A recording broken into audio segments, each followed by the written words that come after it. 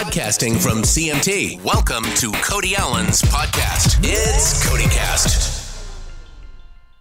Oh my God, I think it's Sam Hunt calling. Jeez. Rockmart, Georgia. It's got to be Sam. Yo, it's Cody. Hey, Cody, this is Sam. Sam Hunt, everybody. What's up, buddy? How you doing? Pretty good, man. How you doing? I'm good. I think the last time we talked, I was sitting downstairs at the kitchen table. I've moved the whole facility, the broadcast center of my life upstairs now. I'm in the guest room here. So yeah, it's just me and. Realized it wasn't as temporary as originally. I know. Well, I thought, a few weeks at the kitchen table can't be that bad. Yeah. And then I'm like, oh no, this is sticking around. We got to move all the equipment upstairs. So. Right. How about you? Like, where is your epicenter right now? Yeah, I am. I have I have a little studio, in town. So I kind of camp out here and work. It's hard to work at the house. We live in this little cabin and not a whole lot of room there. So you feel like you're in the way. I feel like I'm in the way when I'm working at the house. So anyway, I come to this little studio over here downtown and yeah, just chip away.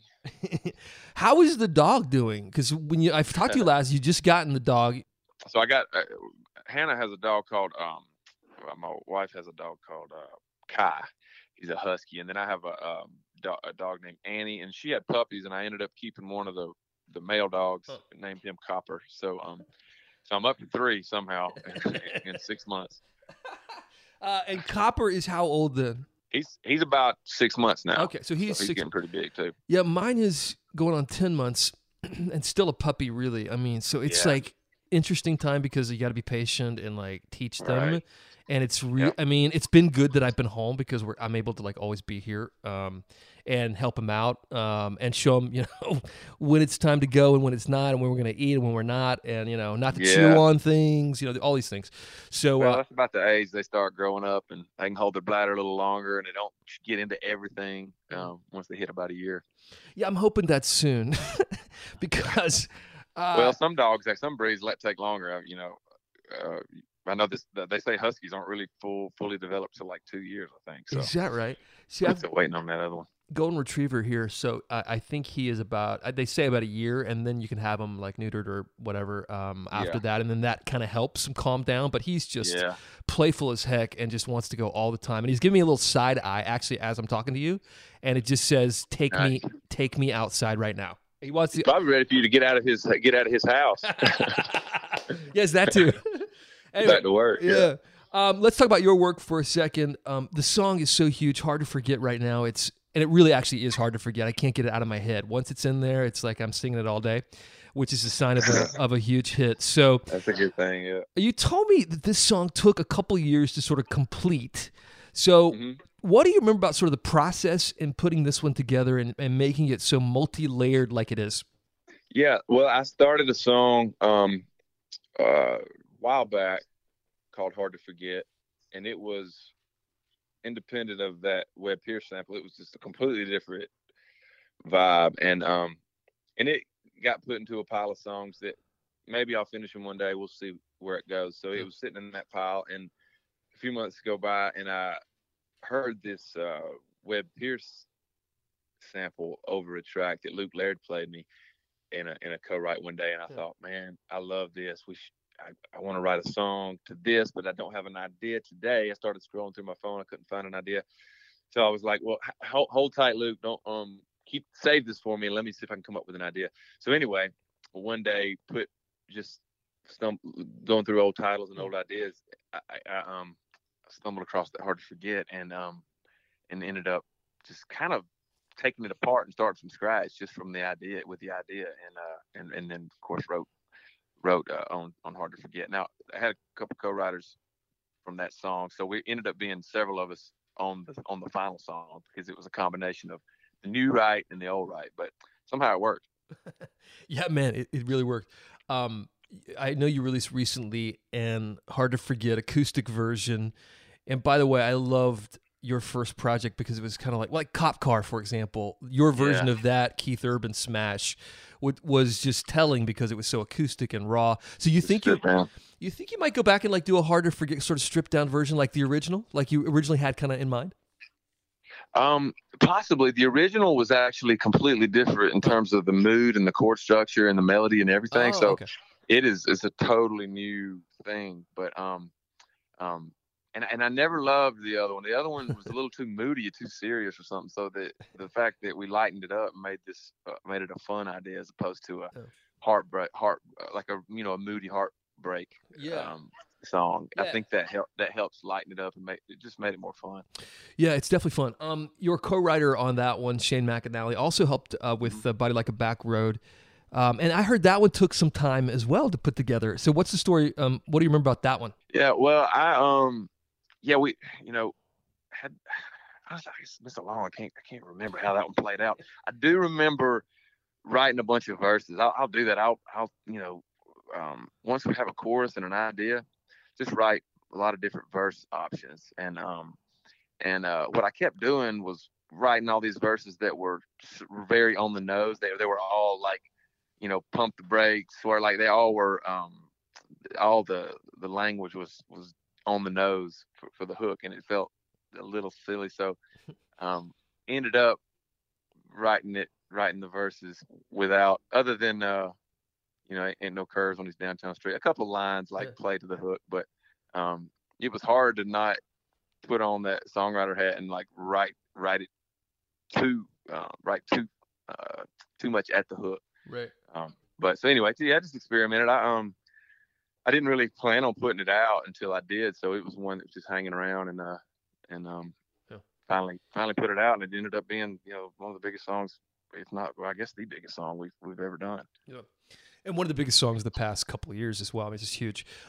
When it comes to the sampling of sort of the Webb Pierce song, which, by the way, like millennials everywhere have been searching There Stands the Glass. So it's like everybody's been checking out, what is this song? Yeah. You think this, and you're a trendsetter, you think this is kind of a wave to come? Like, will there be more samples from you of older tunes mixed in? And do you think country music will sort of adopt some of that? Because I think it sounds it's so interesting and so cool. I just feel like it may be, a new wave coming. Yeah, maybe so. I know. I don't know that it'll be a wave. It possibly could. I think it has to, has to make sense. Has to be the right song. You don't want to do it just for the sake of it. So possibly, I'm all for it. I know other genres have done that in the past. So I certainly didn't come up with the idea, but that one just felt like I've wanted to do it at least once, and that was if I'm going to do it just once, that felt like the right song to sample. Mm-hmm. When it comes to you hear the dog. He's made his way downstairs. He's barking at something. It's probably a squirrel. Oh, good. Sounds like my house. If he sees a squirrel or a neighbor, I mean, he just goes ballistic. When it comes to summertime, I mean, it's obviously hot outside right now. Are you enjoying the outdoors much? Have you found a beach to go to, a pool? What are you? How are you enjoying summer? Yeah, I just went down to the beach last week and did a little riding down there with a friend of mine who's down there for the summer, or was down there for a few weeks, and had a great time riding. And then my in-laws came down and we spent the rest of the week just vacationing, but it was much needed just to just getting out of the house and being around the water and trying to enjoy it. I'm trying to soak this summer up. I know we were supposed to be on the road touring, and I need to work to get new music out, but at the same time, in the past few years I've neglected quality time outside and with family and friends, and I know we're still social distancing, but it's been nice to just relax and enjoy the weather. Yeah, this is not exactly how your summer was supposed to go. You were supposed to be on this big South Side summer tour. So how anxious are you, like on a scale of 1 to 10, 10 being the most anxious, to get back out on the road? Yeah, I don't know. Yeah, I guess I wouldn't say anxious. I'm really excited to get back out. I was really looking forward to touring this year. I'm really enjoying making music though. I really fell in love with making music again when I made this record, and I'm enjoying just writing like every day and get back to like a normal schedule. Well, I've gotten out of I was in a rut because I was writing by myself a lot and sort of going in circles. It's been nice to get in the room with producers and other writers and the social element of that is inspiring to me. And there's so much talent in this town. So to collaborate with some guys and girls who are so talented is makes writing a lot of fun. I mean, honestly, if I'd never made it as an artist, I would want to do that for a living, if I could. So I've been enjoying making music. When you talked about that little studio downtown in Nashville, so that's what you're doing down there. You're writing. Yep. Yeah. I talked to Kip Moore a little bit, who obviously was going to be your opener on this Southside Summer Tour. And as we look to, I guess, 2021 at this point for all that to come together, he says you two have become pretty good friends. You've had some deep conversations. And so, in what ways have you sort of connected with Kip? Yeah, we have, we haven't spent a ton of time together, but the time that we've spent together has been quality. We always have great conversations. He thinks about things and looks at the world, has an inquisitive, I guess, take on the world. So we talk about some interesting things from music business to just all kinds of things. But he took me out on the CMT tour, back when me and Charlie Worsham, and we became good buddies. And Tyrone, who plays guitar with me, is also a real good buddies with Kip. And so we all keep in touch and hang out. I was really looking forward to spending the summer catching up with him, but he's a free spirit like myself, and we connect on that. As for your wife Hannah, which of her many memorable characteristics make her sort of hard to forget? What's one thing? Well, first of all, what characteristics make her hard to forget for you? Yeah. Kind of like Kip, she's a free spirit too, and she keeps me grounded, and she's a very very sensitive spiritual person. And when I get a little too hardened by the world or by the music business or just being on the road all the time, or I lose some of that sensitivity, she brings it back because she's just got a pure heart, and she I can recharge when I spend time around her, and so she's always brought that stability and peace to my life. Yeah. What's one thing you wish that she would forget that maybe you've done? Oh man, maybe it's not picking up clothes around the house, or not helping out. Yeah. Let's see. I'm sure there's something this past week. I coming home. I'll stay up here at the studio till late night, and I come home and she, I've got my boots on and I'm clanging around in the kitchen and keeping her up. So that's one of her pet peeves right now, is me being quiet when I come into the house at 2 a.m. after being at the studio. Yeah. Are you kind of a night owl? Do you feel yourself kind of inspired, creatively later? Yeah, the 2 times a day that I feel the most inspired is early, really early morning when the sun's coming up, first hour or two, and then late at night, like midnight. Now, you kind of have to pick one because you can't stay up and then get up and be worth the flip. So I go back and forth between those two. I'll get on the early morning regimen, and then I'll stay up late, a spell too. Right on. I know you're a football fan. Mahomes, I know you tried out for the Kansas City Chiefs at one time. Mahomes, I guess, in Kansas City's got that gigantic contract now. I heard about that. Everybody's talking about. So do you think football will be back, or how much how ready are you?